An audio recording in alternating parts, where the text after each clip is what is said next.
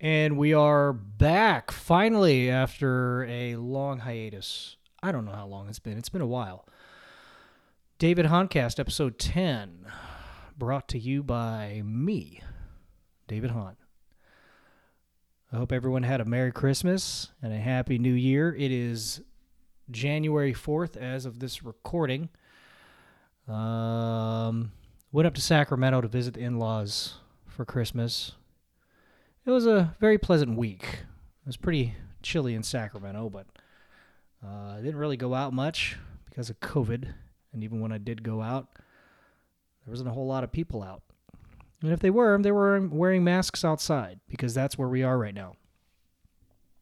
New Year's Eve into New Year's Day was pretty uneventful for obvious reasons. We're not allowed to do shit.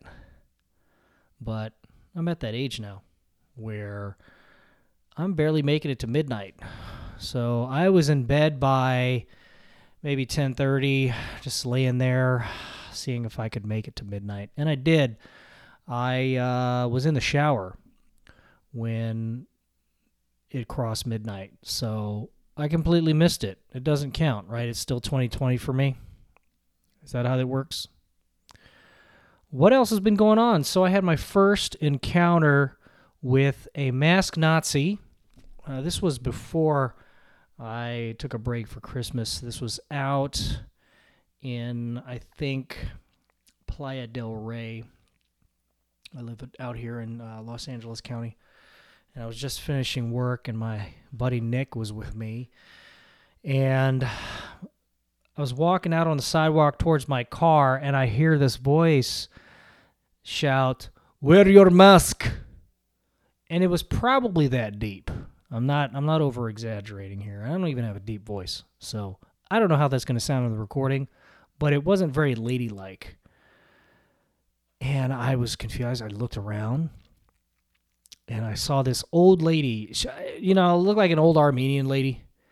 And she was accosting us from about 12 feet away in the street, mind you. She walked into the street. And she yelled at us, "Wear your masks." And I looked at her and I said, "Mind your business." And she kept on about wearing my mask, which I don't know. It was on me. And I just finally just said, "Mind your business, bitch," to some old lady. Yeah, I've become that. And my buddy Nick wasn't. He was about as nice as I was. He might have been nicer because he didn't curse at her. He just told her to stay home, which is what she should do. Okay? I have a problem with people calling people who don't wear masks selfish when they're the ones who want to mandate other people change their behaviors because other people made very poor choices over their lifetimes to put themselves in a really bad condition of health. That's more selfish. So if you're one of those people, go fuck yourself. Couple things I do want to talk about. I ordered some Japanese food the other night and got a couple rolls, but I decided to stay a bit from the usual and get some ramen. Okay.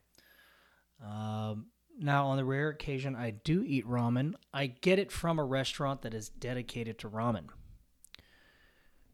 Now, principally, I don't like the idea of paying $17 to $20 for a bowl of noodles, but when I can get it, I get that shit at the grocery store for 30 cents a pack, because that's the same thing, right?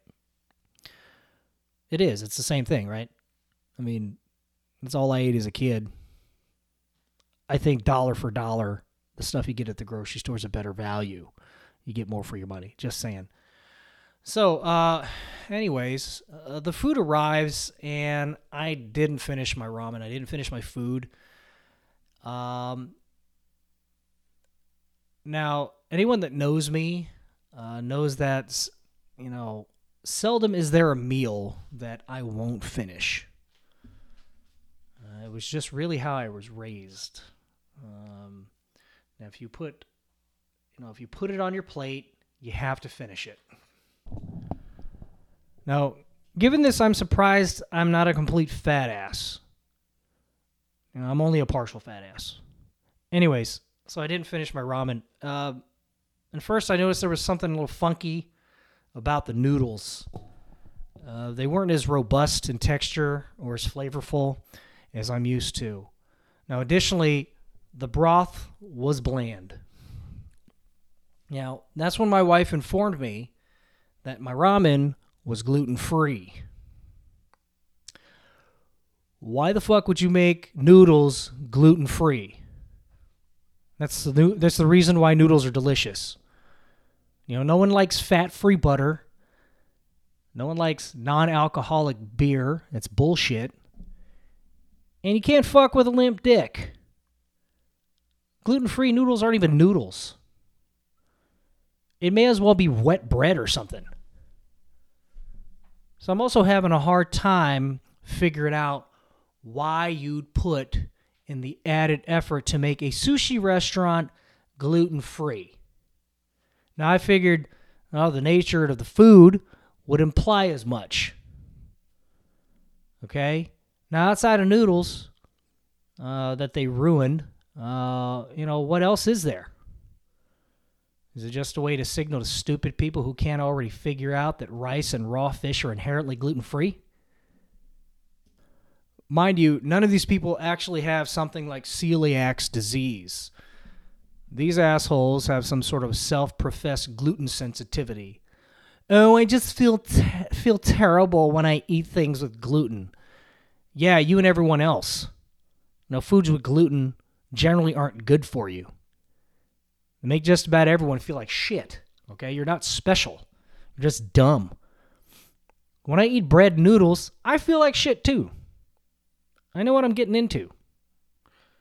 I eat because it tastes good. All right, when I eat bread and noodles, I'm like, I'm not going to come out of this feeling great. All right? When I don't want to feel terrible, I stop eating that shit. Pure and simple. For some reason, there's people out there who desire to eat an inferior version of all of these foods. I don't understand why. So you're not feeling deprived? How about feeling disappointed? Because that's what gluten-free foods are. It's like, cloning a clone. Chances are it's going to be a little retarded. It reminds me of strident vegans, which I don't even know if that distinction really needs to be made. All right? It's like they won't eat meat, but they'll eat processed bullshit that is made to look and taste like meat. No, the way I see it is like vegans are nutritional lesbians. Lesbians are like, see, I don't fuck with dicks, but I'll fuck with big rubber dicks that need to be anatomically accurate. Yeah, that vein looks like it's in the right place. Oh, and make it as big as a midget's arm. There's even a vegan burger out there that bleeds like real beef.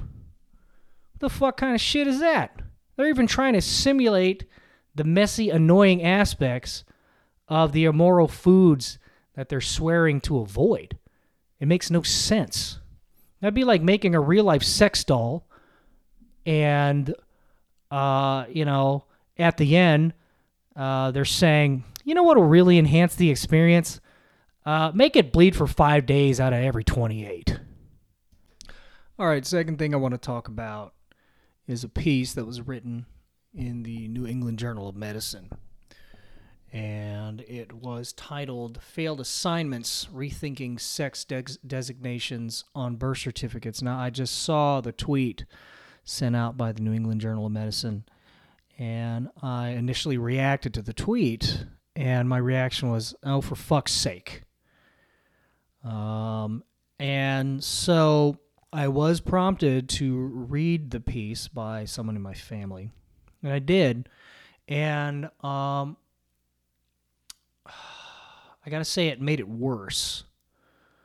So my initial response really was mainly a product of me and others that I know joking about how we should do away with labeling sex on birth certificates, only to find out that 3 doctors think it's a legitimate idea. And, for progress, I guess. So I really want to sort of talk about this. Now, if I'm going to be polite, the reasoning in this piece, which you can all look up, it's called Failed Assignments. It was in the New England Journal of Medicine. If I'm going to be polite, the reasoning itself is a tad bit flimsy, and it's backed by bad science. They assert that sex is not binary, and that's flat out wrong. And the thing is, obviously, I'm not a sexologist, I'm not a biologist, so you don't take my word for it. Look this up. Go talk, or don't talk, but go look up the work of Dr. Deborah Soh. She has made a career out of researching sex, and she says that sex is binary. So to say it's not is flat out wrong. It's just not true. No honest biologist will admit to this. Right? Now, in the piece, it asserts that sex is a function of multiple biologic processes with many resultant combinations. Well, according to Deborah Soh, sex is actually not defined by chromosomes, genitals, or hormones. Sex is defined by the gametes. Now, the intermediaries do not exist between male and female gametes, making it binary. If we're to isolate just the intersex statistics, which are cited by the authors, 1 in 5,000 people being intersex is just 0.02% of the population. Despite their classifications as intersex, by the use of sex chromosomes, they still will produce either one of the 2 gametes. If not, they're going to be infertile. The issue is that oftentimes intersex individuals will identify themselves as the sex that is opposed to their gametes. Identifying sex through chromosomes or genitalia still yields a much greater than 99% accuracy to the person's biological sex. So really, if we're going to take a less than 1% exception to refute how we define concepts, anything can be used as an exception for everything. Nothing can be objective because we can point to a statistically minuscule exception to the rule and use it to redefine all things. One of the things I like to point to is the subtle manipulation of language when people have an agenda. So I'm very attuned to it, as I think most people are. And these folks do it purposefully. To use the term assigning sex isn't a thing. That's a linguistic sleight of hand. So to assign sex implies that it's a decision-making process, when it's not. Sex is identified mostly by a visual inspection of the genitalia. Again, it's with greater than 99% accuracy. With 6 in 1,000 people identifying as transgender, that's 0.6%, but almost all of them transition along the binary. Right? The rest of them comprise of an even smaller demographic. Even gender nonconforming individuals almost exclusively express themselves along a binary of feminine or masculine, right? So really, by today's standards, a tomboy would constitute gender nonconforming, and Are we to no longer list sex because a girl probably was exposed to more testosterone in utero? Because scientifically, that's most likely what happened, right? Now, deeper into the piece, it says that people with intersex variations may undergo surgeries before they're old enough to consent, often losing reproductive capacity and sexual sensation as a result. But if undergoing unnecessary surgeries is a legitimate concern, I have a hard time understanding how that pertains to the birth certificate. Social pressures by one's peer group is a much bigger factor in people undergoing unnecessary surgeries in both intersex and transgender individuals. Now, Dr. So and even Abigail Shrier, who is a journalist for the Wall Street Journal, they have written and talked extensively about the social phenomenon that is rapid onset gender dysphoria. Y'all should look those up.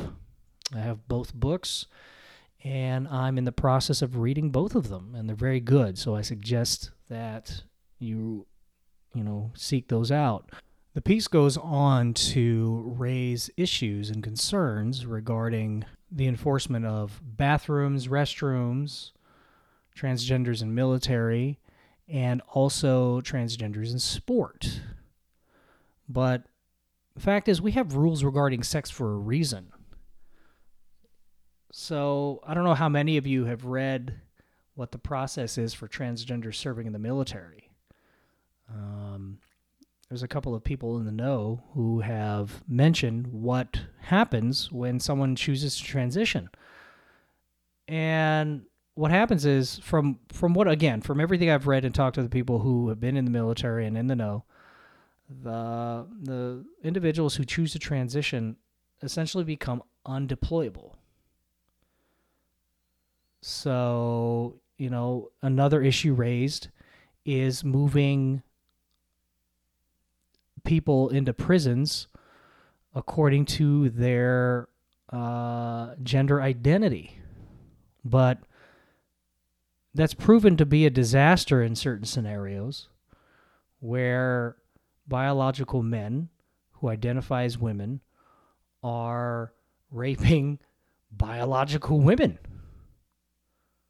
So, the thing is, if we're to go by the standard of a statistically rare occurrence shaping policy, why are we not then, ceasing to send men who identify as women into women's prisons, if that's really the standard? So, the problems presented in the piece not only represent a small demographic of the population as a whole, but the thing is, we can have solutions addressing the specific problems that are laid out regarding transgender people.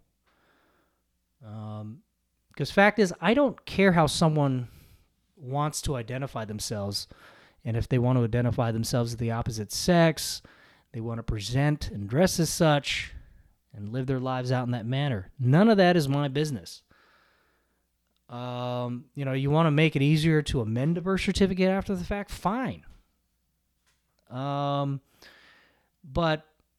my issue is they want to alter policy and subvert the culture for less than 1% of the population, and it's nonsensical.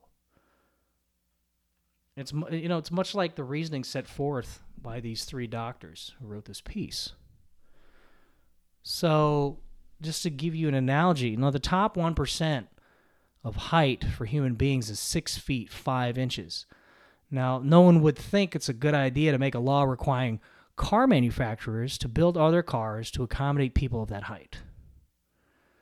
All right? And even if you did that, now we're going to have problems for people who are under 5'5". So, where are we choosing to focus our energies in shaping a policy that's good for most people?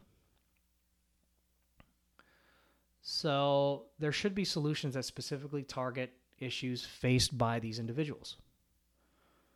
Right? None of these solutions should involve turning entire systems on their head, unless that's their purpose, which will bring me to my final word on this.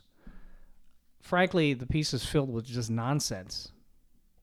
So they claim the medical community has a duty to ensure that policymakers don't misinterpret science regarding sex when they themselves dispense with the science regarding sex and their own scientific illiteracy.